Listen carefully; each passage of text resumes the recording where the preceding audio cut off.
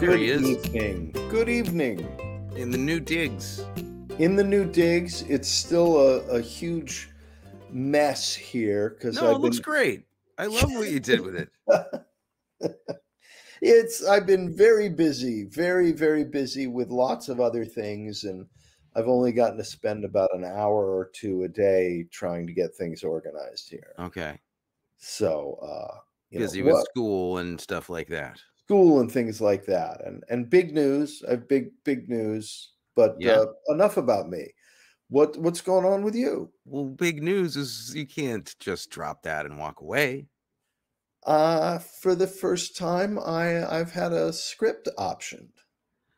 Congratulations. Really? What Yeah. which is it? Is it the latest thing? Yeah. Wow. I mean, and with that option money, I can go buy 2/5 of a cup of coffee at Starbucks.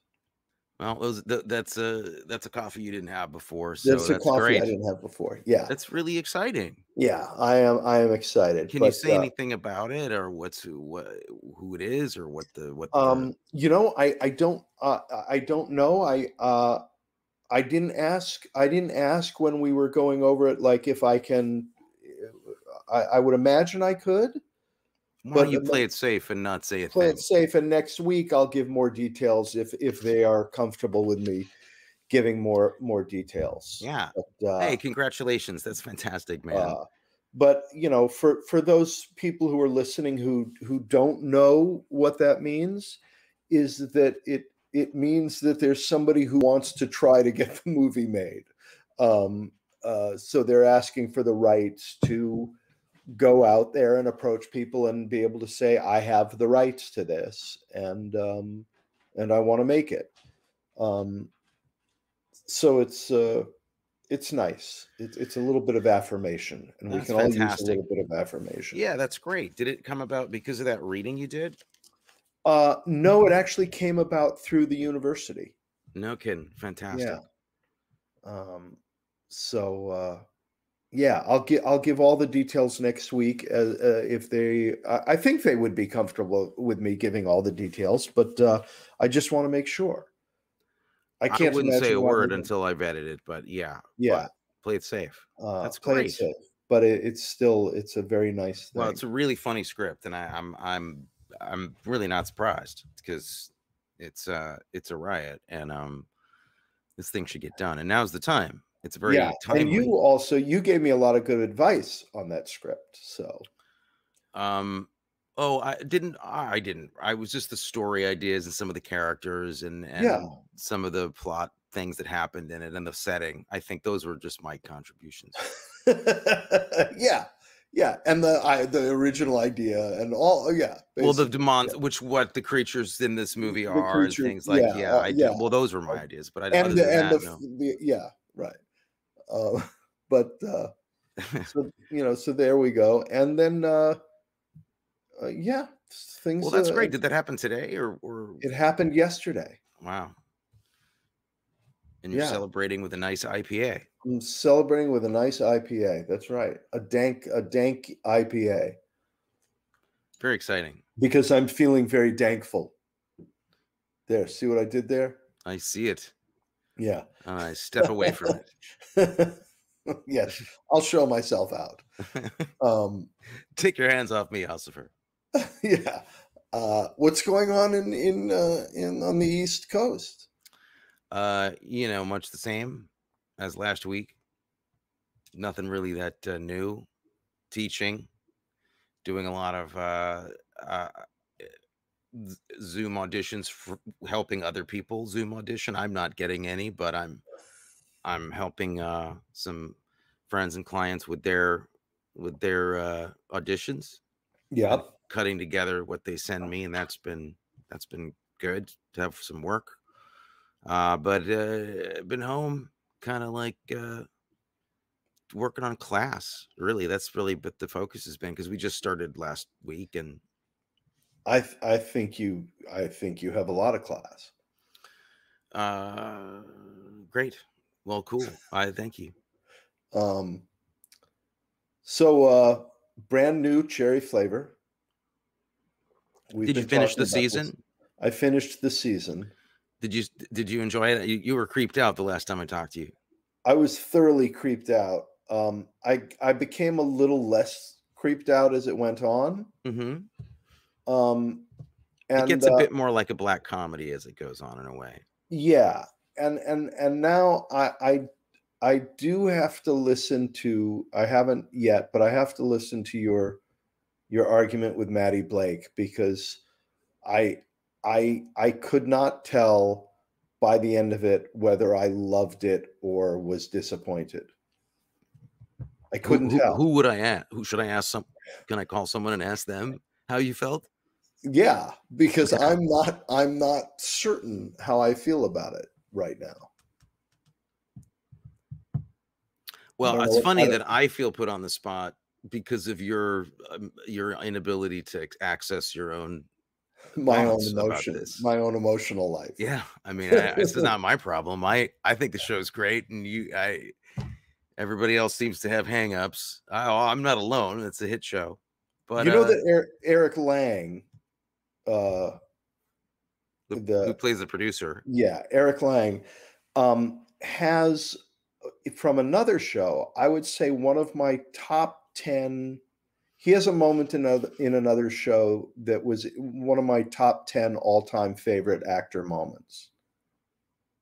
You never said this to me. In the series Unbelievable with Wait a Caitlin. minute. Didn't we see that for tonight? No. Tonight is Unforgettable. Oh, I forgot. I'm sorry. Yes. Yeah. This was a series called Unbelievable, which was spectacular. And he had a moment in that, very simple actor moment, in that I was sitting alone in my apartment and he did something. And it was a tiny, tiny little thing that he did. And I screamed. I couldn't, out of just awe at how masterfully he played a very profound moment in that show. What kind of a scream was it? Can you? You don't have to do it, but was it like a shock? I'll do it. Okay. I'll do it. I went. Oh! Right. That's more of a shout. You shout. I think you shouted. I shouted. Screaming is like a very a different reaction. Okay, it wasn't a scream. It was a shout of awe. It was one of those things where I hope to God I meet that actor someday so I can tell him that somebody noticed this very, because it was a kind of moment that I think if you weren't an actor, you would say, well, guaranteed he's a subscriber and he just heard you. He's listening. Yeah, I'm sure. Eric, please say something in the comments so we know you're there and that you know that your work is appreciated. We're not talking about that show tonight, but what can you express any feelings about why you don't know what you feel? Because that's not, to me, adequate for a talk show, which is this essentially is. You mean because it's a talk show, I should say something? It's a traditional way that these go, and I'm not. I'm a traditional. Now I feel on the spot. I felt a little bit that and maybe it's because they're going to continue next season with some of this, but I felt a little bit like, as far as the main character was concerned, she ended up being very morally ambiguous, but in a way that I didn't quite understand, if that makes any sense. I guess what I'm saying is I couldn't ascertain the point of view of the movie on her. I felt like they were not taking a stand. Does that make any sense? I mean, you know what? I thought about this. I kind of disagree, because I think that, I don't know, it's possible do you think that part of it has to do with that this is a really untraditional kind of role for a woman?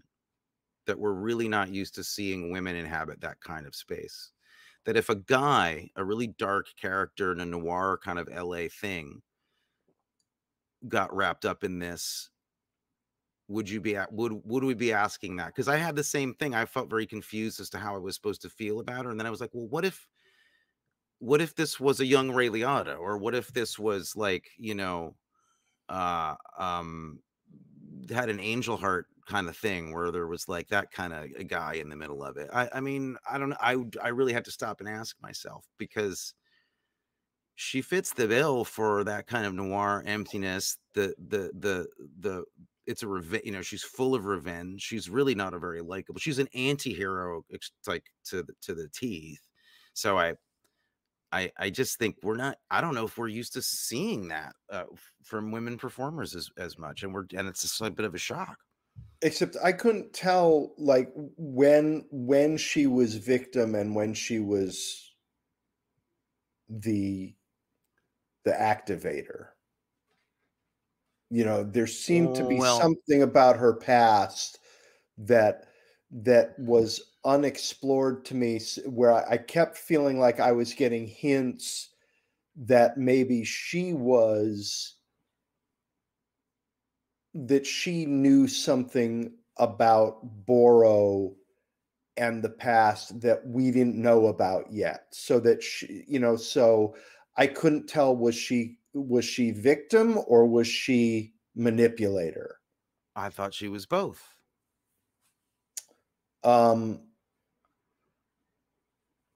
Yeah. I mean, I thought she was both things at different times in the story. She was certainly a victim of the producer. Yes. And, and Boro, and we don't want to spoil that show for people because we weren't going to talk about it, on this, but all I can say is that when I covered the show with Maddie on P for Paranormal, I watched the pilot again, and it reinforced how much I liked it, and I got new things out of a second viewing, like real new things, like things I hadn't noticed because they're really quick and they happen in the very first 5 minutes, and you're just kind of like, oh, it's not just imagery. There's a lot of very specific storytelling going on in those first 5 minutes that changed a bit of how I thought about the narrative and what was going on, and that might answer some of the questions that you have. I don't know. I also think that they're not done telling the story. That's what I'm hoping, and I certainly will watch season 2. Good. Well, I'm glad you enjoyed it enough to want to go back. I mean, and I do think Rosa Salazar is spectacular. Yeah, she's dynamite. Eric Langstein is good. It's a good ensemble, and it's so, I don't want to keep going on about it, but it recreated LA in the 90s in a spooky way for me. That was like, wow, that's really accurate. But cool. Brand new cherry flavor. Check it out. It's worth it. No matter what they say. Tonight we're talking about 1996's Unforgettable. Yes. Or subtitled, What Would Happen If You Combined The Fugitive with Dr. Jekyll and Mr. Hyde? That's a great, that's right on. My question, though, regarding the title, is it? Well, it's a dangerous thing to call your piece of work, your movie or your book or anything like that. It's you should think what the critics, don't want to make it too easy for the critics when it comes out, right? Because they made it really good. Well, what's really ironic about the movie to me is that I thought I'd seen it when we agreed to watch it for the show, right? And I continued to think that maybe I had seen it, but I didn't know for sure the entire thing. I think I might have seen this, but I think I might have seen Unforgettable, but I forgot. I forgot if I did. Quite literally, I can't tell you now if this was I think this was the first time I saw it, but it really does remind me of a lot of other movies. A lot of other movies that are kind of like a big mass of 90s noir that And some of the movies it reminds you of are really bad, and some of the movies it reminds you of might have been good. Yeah. Maybe.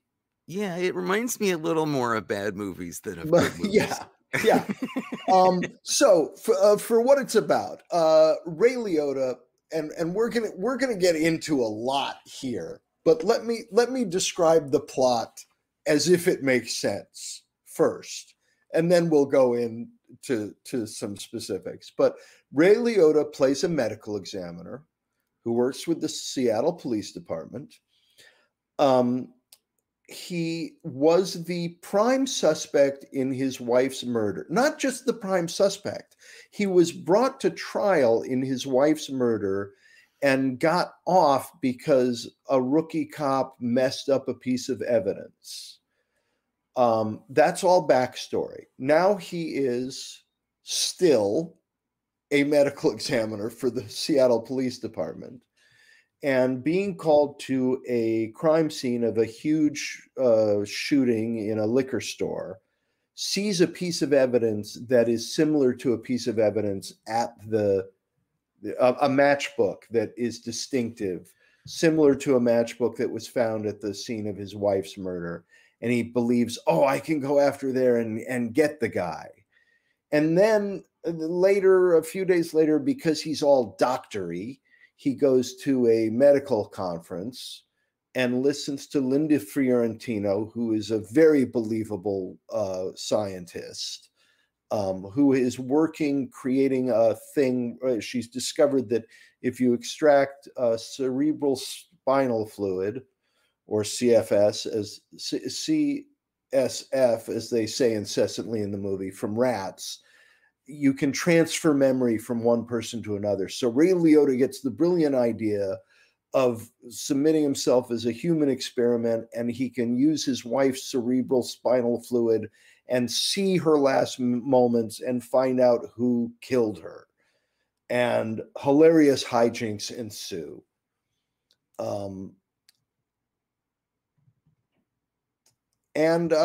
I don't know. We could go straight to talking about what movie we're going to talk about next week. No, we can't do that. Okay. Yes. What is the most unforgettable thing about this movie for you? The most unforgettable thing about this movie. Oh, it's hard to pick one.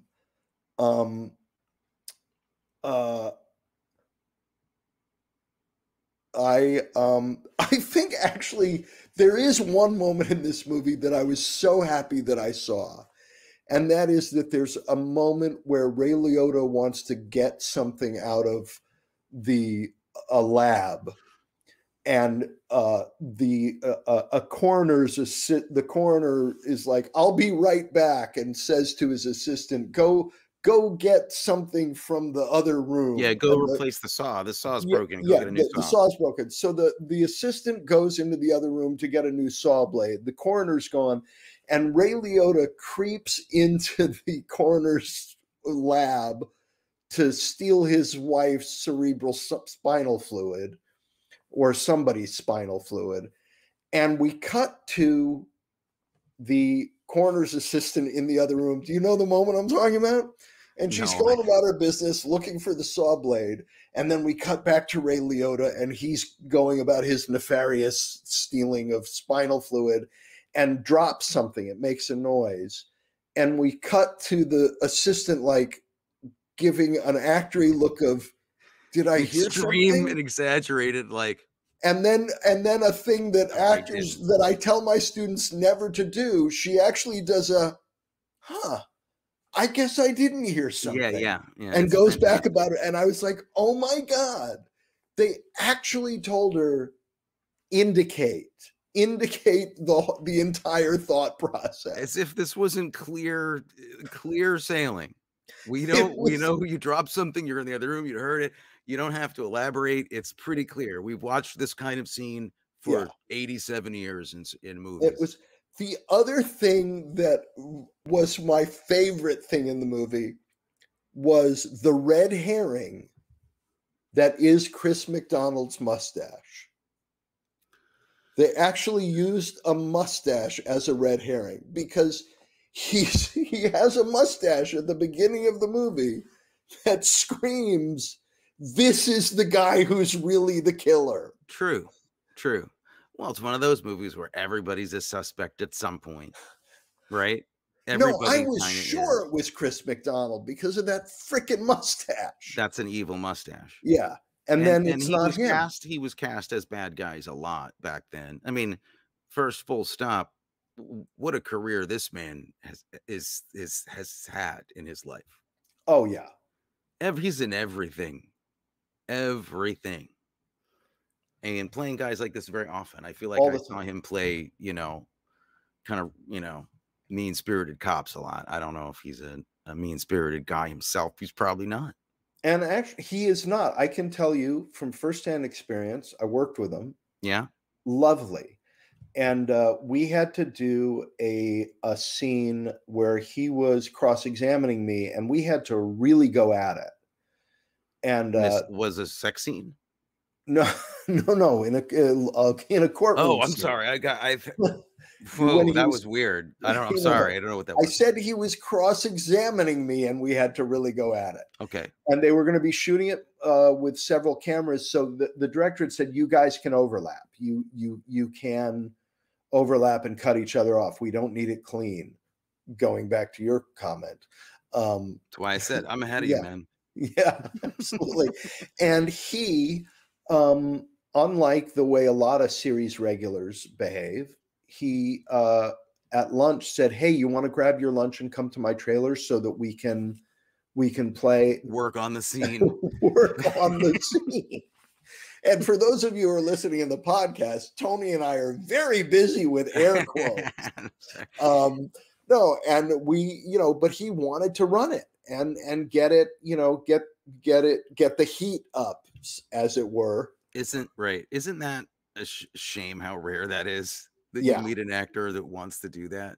Yeah. I'm usually, it would happen more if I had bigger roles, because then if you have a big role on a show, you can instigate that, but you can't go to somebody who's a regular on a show when you're a day player and go, can you want to work on the scene?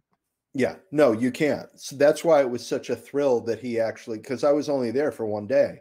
And the fact that he came to me and said, "Hey, come, let's go work on this." That's really cool. Was just great.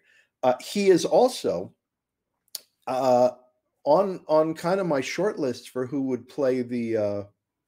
He fits into your screenplay world really well, man. He'd be great as the dad. Perfect. He'd be. That's perfect. Yeah. Yeah. Wow, that's a great idea. I told the producer that yesterday, that he'd be on my wish list. Brilliant idea. But yeah, he. I was thinking initially that Kim Cattrall would be someone you'd choose for that part, but I'm wrong. I think this guy would be better. Yeah. Kim Cattrall. That's right. She was in this movie. I forgot. There's so many things that I have to keep to try to remember about. Well, I had to write down a lot of things so that I wouldn't forget them. Okay. Can I start off with one thing? Please. Okay. I thought for a good 35 to 40 minutes that I might be seeing a decent movie.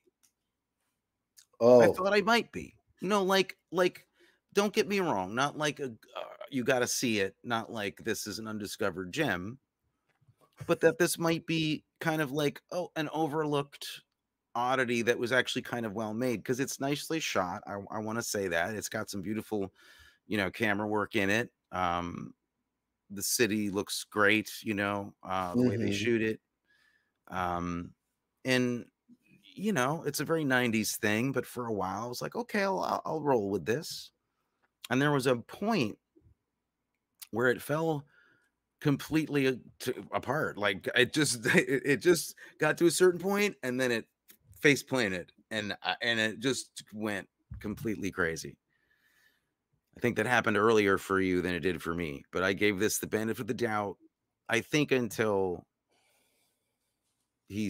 until he was in a tuxedo and went to steal to steal the stuff. That was a problem. That I became think a problem. I was willing to go for it for a while, but then no. Well, before we get into all of the big problems, and do I have a list? Because this is my wheelhouse. This is the world that in my head, I live in. I live in the police procedural world. I spend a lot of my time there. I don't know if you knew that. I know that you have a very secret life. You're like Elmore Leonard. Yeah, you creep around at night and you follow cops around, and it's your thing. I spend a lot of time in my head in that thing. I think the fact that you're calling this police procedural is a little misguided. Perhaps that this is not really the genre this is like sci-fi light.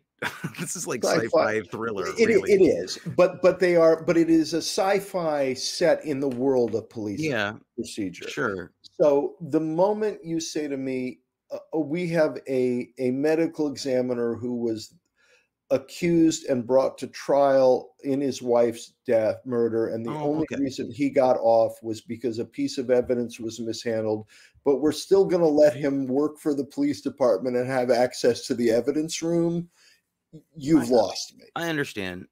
The reason why, you got, in my opinion, you got to let it make a case for it. That's a fantasy move. That's crazy. That doesn't happen. But I think there could be a case for a movie that was really like inspired by a 40s Fritz Lang movie. That's a very like 40s noir or 40s espionage Fritz Lang kind of thing to do, where his name was cleared, so he's back at work, but then he's haunted by it was like a classic enough dumb move for me to go, all right, I'll table that. I guess I had a similar problem early on, but it was from where I always get derailed, which is Ray Liotta as a doctor. Really? Yeah. Well, there's that, and Linda and from Seattle, and from Seattle. No, yeah. But then there's also Linda Fiorentino, who and a hand to God, I'm a Linda Fiorentino fan. I know. I think she is spectacular. A meek scientist, no, not for a moment. It was a little bit off, and I mean, this is an oddly cast film. Why cast Peter Coyote as a police captain? That is an odd move. As well as why are you casting Lindsey Buckingham as a serial killer? It's odd. Wait a minute. You didn't like Kim Coates? Oh, I thought that was Lindsey Buckingham. No, that's Kim Coates. I love Kim Coates. Oh, that's right. Sorry. I thought he looks exactly. Honestly, he looks exactly like Lindsey Buckingham. When he showed up in this. In Gotcha, did you ever see Gotcha with Linda Fiorentino and Anthony Edwards? Yeah, I did see Gotcha. That's the kind of a femme fatale. I'll watch her play a femme fatale all day long. A femme fatale. Yeah. Well, I mean, you got The Last Seduction too, which was great. Yeah. After Hours, I didn't remember she was in that, but Last Seduction is great. But that's why one of the things about this though when was Last Seduction? See, there's something about this that makes me like the movie though, because I know that John Dahl directed Last Seduction and then obviously really liked her and brought her into the next project. Like there was something considered about that. It wasn't good casting necessarily or on point casting, but at least you okay? Do you need to take a break? For those of you listening on the podcast, I'm making a face at what Tony is saying now. Boy, I'm getting beaten up. Why? What? Nobody likes me anymore. No, Why? I love you. I think you're being. I admire the generosity with which you are approaching this movie. How about well, okay, generosity, but how about intelligence? I mean, that's not that's their connection there. They worked together before. He also works with the same editors and the same DP a lot. He's Yeah, John. but I would argue that, I think you're great. I love your work. You're wrong for this movie might have been a better call on his part. You're misunderstanding. You are a black and white customer. I'll tell you that much. It's like a piano keyboard over here. One or the other. All I'm saying is that this is not a good. I'm saying I agree. It's terrible casting, but I have a warmer feeling about it because it's not just a studio move of arbitrariness. She was considered by John Dahl, who's done some good stuff and some not some great stuff, but the desire to form a relationship with her and give her work because I'm a fan and he liked working with her made me feel better about the movie than if it was just some rant. Okay, obviously my positivity is not clicking No, with your peanut butter right now. I'm listening. It's the last positive thing I'm going to say. Thank God this is an old movie because we'd never work again. I don't know. I'm thinking of all kinds of things to say about this that I can't say on the air. Okay, so you're denying the fact that you're saying to me that John Dahl is not you're kind of dismissing him entirely, and I think that's no. Okay. I'm not dismissing him entirely. The fact that he hires the same people again because he likes working with them doesn't resonate with you at all. It's just got to be. You've got to be perfect. I don't care what I feel about you. You are dead to me as a person, but I just want to use your talent. That's the pure way. I just want to know what the rules are. Oh, no, but I mean, I look, I love you like a brother, right? Strangely enough. But I would fully expect you if somebody gave you $10 million to make your movie, I would really hope that you would cast me if I was right for something. And I would also really hope that because we obviously like working together because we do on this show and nobody is paying us a dime and we keep doing it anyway. But I would also hope that I would understand that if I wasn't right for something and wasn't going to make your movie better, that I would not be hurt if you didn't cast me. And I would hope that you wouldn't cast me in your movie just because I was your brother. All I'm saying, and I hear you, and I agree with what you're saying artistically. All I'm saying is that there was something about this movie I wanted to like because I like John Dahl's ethic. I like Linda Fiorentino. I like Ray Liotta. I like all these ingredients. All of them. Yes, I wanted to like it too. My point is, I understood that she was miscast, but I was rooting for this, even though I knew she was miscast, and I was sad that it just didn't happen. But I really, ultimately, I don't think this is a casting problem because I don't think anybody could have played these roles at a certain point. There is so much nonsense going on in this script that nobody can make sense of that. Who would you really actually cast in that part? Isn't it better to just go like, I've worked with her. She's great. She's a femme fatale. It's a noir movie. Just let's get her. I don't care if she looks like a microbiologist or not.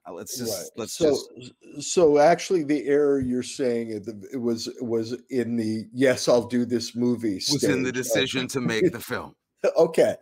If we go with that, then yes, cast her because if this is going to be a piece of shit, then I want to make a piece of shit working with people I enjoy spending time with. I will totally support that decision. Look, she might have been miscast. She didn't ruin this for me. She wasn't the thing that ruined it. No, not by a long shot. Not by a long. It was the thing she had to do that ruined it. Yeah, I mean, she's forced to do some close-up reaction shots in this thing that are just like, oh. Just don't make her do that. Well, she is forced to say the line Is that all you care about? Yeah. Which made me want to cry in that moment that the writer had put that in. Another line that made me want to cry was Are you crying now? Yeah. Now you listen to me, Crane. I was keeping an eye on Bodner. There was good stuff there. When Coyote had to say, now you listen to me, Crane. Yeah. This movie is one of those movies that they did in the 80s and the 90s. It was a carry through into the 90s where, remember this thing where like somebody was the best at what they do. Yeah. I don't like you, man, but you're the best at what you do, and we've got to have you on. It's like these words have never been spoken by any police captain or anyone anywhere. No one's the best at what they do. They're either cheap or they're available. It's the two considerations. Has there ever been a scene more awkward than the scene where he meets Linda Fiorentino at the... It's quintessentially awkward. It looks hard for him to be in a tuxedo. Yeah. You know, that doesn't really work well. You know, she doesn't look like she believes she's been cast as a scientist in that scene. Yeah. It's amazing that he would go to that party. None of it made any sense. But at that point, I still felt like it was I still thought it knew its ridiculousness. Yeah. I thought it was riffing on like a kind of a fantastical, almost like Hitchcock fever dream, not reality, kind of, you know, fantastical noir, like just not really believable. But I thought they knew that, and I thought that was part of the movie for a while. You know what I mean? So like in the same way as like, you know, some of Hitchcock stuff, like North by Northwest, or you don't necessarily literally believe it, but you're like, it's just ridiculous. I'm going to go along for the ride. Yeah. And it turns out they weren't aware of that, and they didn't capitalize on that. From my perspective, that's all I'm saying. I hear you. Do you want to hear a list of things that just a list of things? Well, we could do that. Maybe somebody from the audience could say if they want Matthew to do a list of things, or what I want is really of no concern. Well, we do have this then we can go to our studio audience. Bet Bowles has pointed out that you're wearing those dark glasses tonight, and you're scary for your comments, she says. Well, Bet, thanks for noticing. Yeah, I spent a lot of time in front of the computer today, as I often do, editing and Zoom teaching and stuff. And my eyes are tired. They're just tired. Yeah. And I think, you know, I think it may help lend the show an air of mystery that it needs desperately. Yeah, because the movie certainly didn't. But I'm sorry it comes across as scary, Bet. That's not intentional. I'm just trying to have some eye strain, and I'm trying to, you know, boost the cool factor a little bit at the same time. It's not, I know it's not working. Reminded me a little DOA, little Minority Report. Like, yeah. I feel like same DNA here. Yeah. Okay. Yeah. Yeah. So problems. Problems. I like the way you do. You start with the negative stuff, and then you move your way into the negative stuff that you didn't like. Yeah. But I have a couple of things, nice things that I liked that I'll get to later. But I want to get the negative stuff out of the way. Yes, I do think that the security guard at the evidence room would help a man suspected of murdering his wife to access the evidence room. Mm-hmm. I do think that would happen in the real world. Right. I also do think that if Kim Cattrall's sister was murdered, and that sister had said that she was having an affair with a cop and she wanted to call it off right before she was murdered, it might have occurred to Kim Cattrall that maybe the cop was the murderer. She might have said that. Yeah, she might have said something about that beforehand. another thing, I am a medical examiner. I think I'll just pick up this gun that has just been fired, probably killed someone, and has fingerprints on it. I think I'll do that.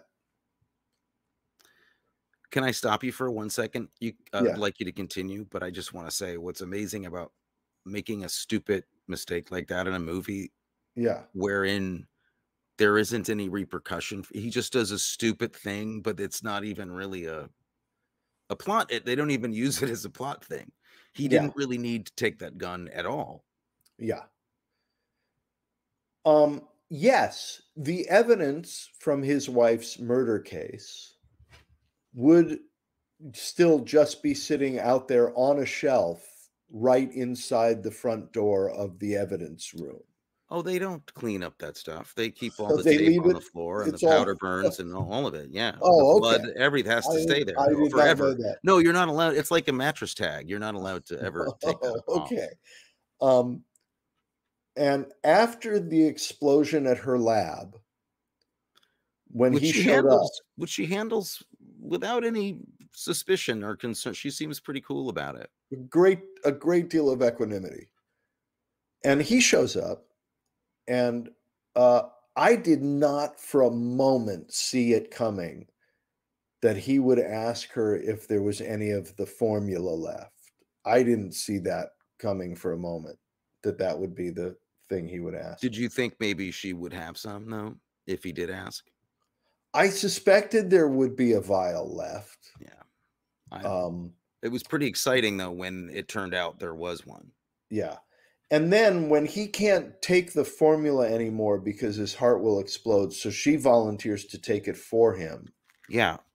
And he says to her, okay, but because the guy whose memory we're accessing had committed suicide, I have to duct tape your arms to the chair so you don't hurt yourself. I did not see it coming for a moment that he wasn't actually going to let her take the formula, that he was going to take it himself. I did not see that coming. That's hardly a complaint. I mean, I have to be somewhat critical of your list because you're just listing things, and I'm going to have to say things about the list. And I don't feel that is I don't think that's a terrible thing. That was acceptably stupid. It was an acceptable level of stupidity. The rest of that scene, no, I don't think. Okay. What about the modern day medical examiner using an old-timey Dr. Jekyll needle to inject himself? That's again, I'm like, that fits into the crazy, fantastical, silly movie I thought this was going to be, instead of becoming the vapid, turgid, overlong, bloated, nonsensical thing that it would. Yeah, except everything else in the movie is realistic, and then they borrow the hypodermic needle from the steampunk movie they're shooting next door. I got you. That was dumb. It was dumb, but still, again, let's put it this way. I feel like that was a dumb mistake that I probably could have made as a director. I probably could have made that mistake. Did you notice that he has a pouch that has both surgical tools and burglar's tools in it? Just happens to walk around with those? I didn't know what to do. I don't break into houses, so I didn't know. Oh, okay. All right. You want me to go into things that I like now? No, keep going with things you don't like. This is awesome. I think I've covered the things I don't like. Well, some of these are things that were not good, but that I liked anyway, even though they were not good. Well, yeah, I have fondness for this. I mean, none of this made me angry. I did laugh a lot. You know what I mean? Like, there's some movies that do this stuff and I get angry, and this one didn't make me angry. I thought it was this ludicrously stupid, and I enjoyed myself. Okay. I could see watching this movie again. That's the sick part. Like, I know I'll watch this again someday.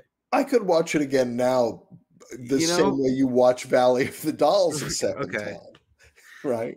Yeah, I just wait, here it comes. Watch this. Yeah, I mean, because it's a group of people I like a good director, good cast, and then you got like people like David Paymer, And David Paymer has one of the more embarrassing moments. Oh And my! like, he's a great actor, David Paymer. Why does he get it? Why do you make him look bad? There's no reason for that. That's just mean. Oh yeah. He has one of those classics. Hey, what? Yeah. Hey, wait. Okay. I will say, okay, there was a fun moment that Linda Fiorentino has where she realizes when they first have met and she realizes he's the guy who was suspected of killing his wife, and he comes to her lab and she's about to shut the door of her lab, and then she thinks better of it. There was a nice little fake that she did there. Right. I liked that. I thought there was very good stunt work in the drugstore shooting. Some of that stunt work impressed me. Yeah, it was pretty good. Yeah, that was okay. That was a fairly effective sequence, but I mean, then it's like then you got the stunt work between Liotta and was it McNamara? Kim Coates? No, McDonald? Not Kim Coates. Yeah. When they're fighting in the sergeant's office, it's the worst. It's like worse than Star Trek fighting. Yeah. They basically clasp hands above each other's heads and they just start dancing. And then they cut away to a wide from behind, like back in the office, and you see them. It's supposed to be two like enraged men going at each other, and then it looks like it's like a dance class. Okay, I only have one more moment that I want to talk about. And this truly was my favorite moment in the entire movie. The happy janitor. The happy janitor. Do you remember the happy janitor? Well, I guess not. Before the lab explodes, they cut to the college research building. And it's the middle of the night, and there's a janitor pushing one of those rolling garbage cans down the hallway, and he is singing something. I forget what song he's singing. He's singing it loud, and he's unbelievably happy. And he walks into her lab, and then we cut to the outside of the building, and the lab explodes. So why do they have him in there? Why do you think he's there?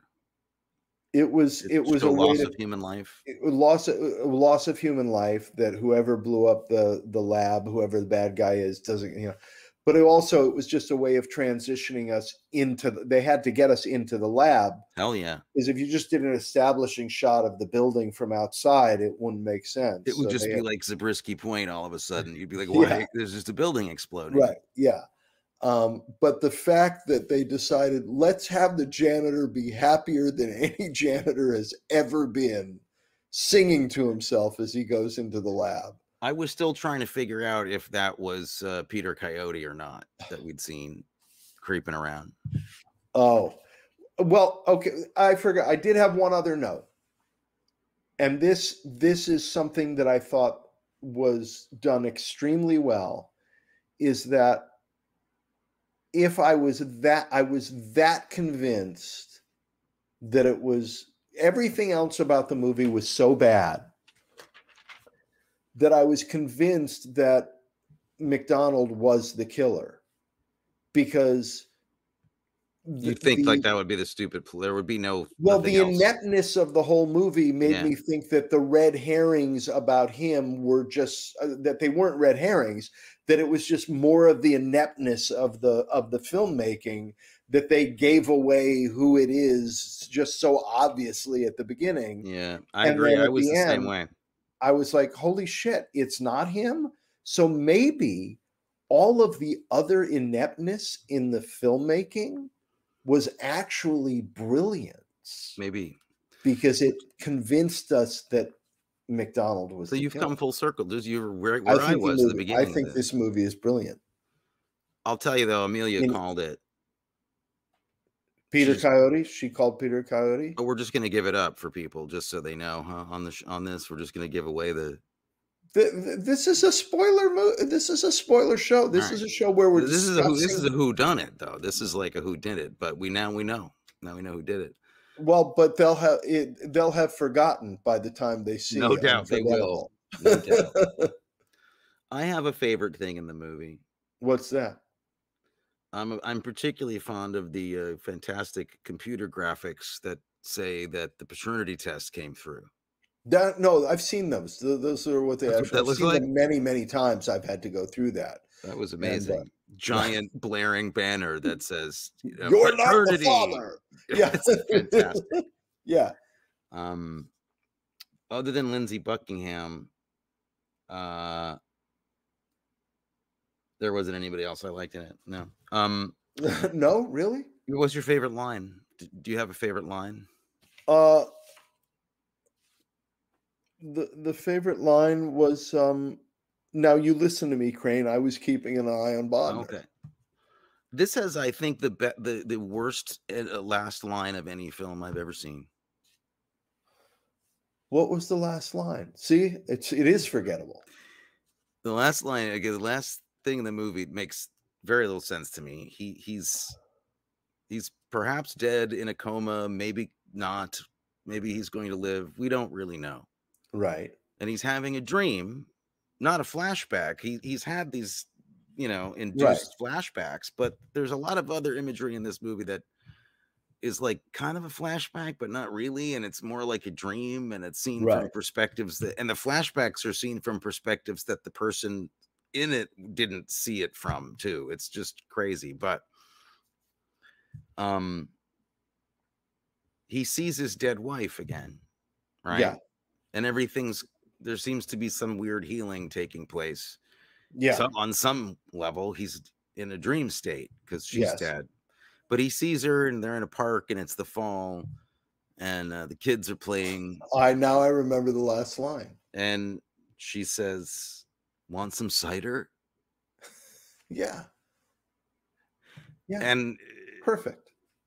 I'm like, here, you literally come full stop. You're like, what did she say? Cider?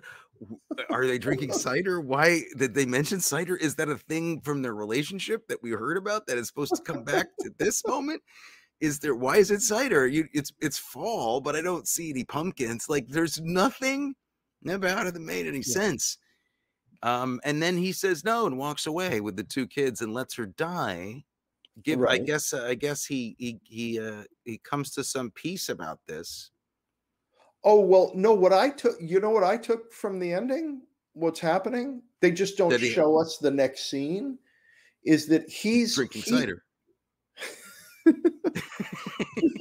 He's maybe gonna die, maybe not, right?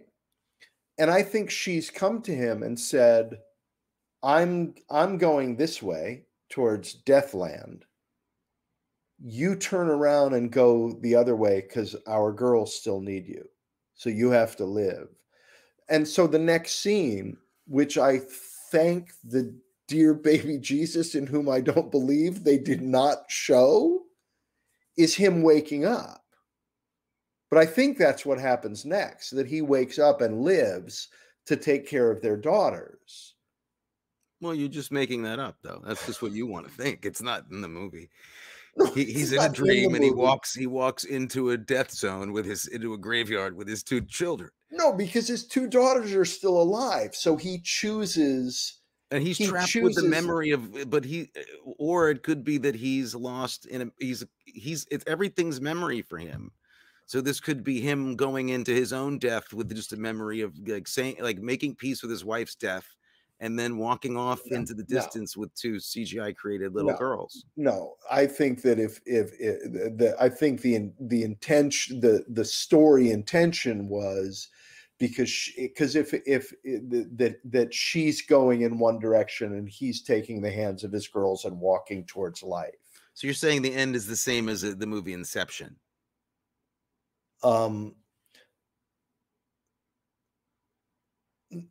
No, Inception, don't we find out that he is in a coma? No, permanently? I'm talking about the last shot, like the last shot of the thing spinning, of the top spinning. Yeah. But the shot of the top spinning lets us know that he's in a permanent coma, right? No, it doesn't answer it one way or another. It doesn't fall. The point is that the top doesn't fall over. They cut out before we know whether he's dreaming or not. Oh, I see. The movie ends before it falls, because it falling over is the thing that I think proves to him he's in the real world, but it just keeps going. I thought that was my take on it anyway. Look, I'm not a big fan of that either, so what the hell. But Want Some Cider is the worst final line I think I've ever heard. It wouldn't be as bad. I mean, maybe if the movie, like if it was Cider House Rules, you could have that as the last line. Completely normal line to have in a film like that. Yeah. Yeah. Or a commercial for cider. Or apple cider. It wiggled and wriggled and tiggled in cider. Stop. Don't do that anymore. The ending of this, I would like to talk about the phenomenal. You were talking about the stunt work, and I'm wondering if you would like to explain even how they achieved the amazing fight sequence between Ray Liotta and Peter Coyote at the end of this movie. How did they do it? How did these two men work out such an incredible action fight scene that was the culmination of this whole film? That was the big ending. That's something I'd like to discuss. I mean, not since The Bone Collector have we seen a movie that ended with two just out of shape men kind of flopping on each other. I don't know what the hell they thought was happening. At least they set the set on fire in this one. And The Bone Collector, there was just somebody rolling around on top of Denzel Washington, which isn't as exciting as you think it's going to be. Oh, man. And you thought I was being harsh on this movie before. I reached the limit. As I said, I was very open-hearted to it for the first 40 minutes. And then I'm like, no, sir, no. Oh my gosh. Then I love Peter Coyote. Why do you have to make him be bad in a movie? That's not his fault.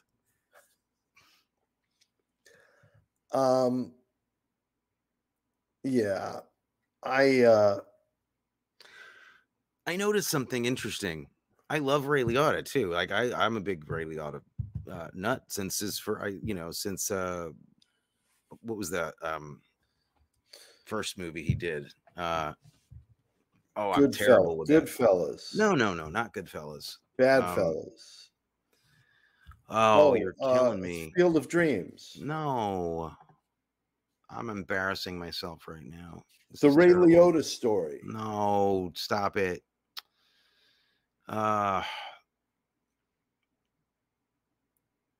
gonna have a whole long break here while I look this movie up. Like something wild. I'll edit it out. Oh, that's right. He was in Something Wild with that actor who became Jeff Daniels. Mm-hmm. Love him, but oddly, like, not a good physical actor. Really, I was surprised. I was actually surprised. He's not. He's no Mel Gibson. He's not. He's no Steve McQueen. That's all I'm saying. No. You got nothing to say to that. You have nothing to say. I am a Ray Liotta fan as well, and as I was watching this movie, I became unsure as to why. Well, it's just this movie just didn't serve anybody well. When you have a cast that's actually full of people you ordinarily really like, and none of them are doing good work. None of them are really great, and some of it is terrible. There's a problem with the script or the director or something that happened on the set. I think it's not them, but I mean, who doesn't want to? Maybe it was bad craft service. You never know. Seattle. Seattle in the 90s had, they probably had some good craft service. Yeah, they should. Crab cakes and espressos, and I'm making it up, but I would think so. Yeah, I was in Seattle in the 90s working, and I had great food there. Me too. I don't know what they're complaining about. This whole thing is ridiculous. They got to get over themselves. Lindsey Buckingham is a guitarist. He's not a serial killer. I don't know how many times I have to tell you. All right. And on that note, we'll figure out what movie we're going to do next week, and we'll do it. Well, don't sound too excited about it. I am excited. It's going to be better than this movie. Oh God. All right, we're not going to give anybody the heads up on what movie to watch. Do you have an idea? No, not really. Yeah. That's the thing. Yeah. They don't need a heads up. It's not like we've got 14,000 people watching for the coming attractions. That's true. Yeah. So we'll reconvene and we'll figure out what the heck we're going to do. Not a problem. No, I don't have a problem with that at all. We'll see you all next week. Good night, everybody. Good night.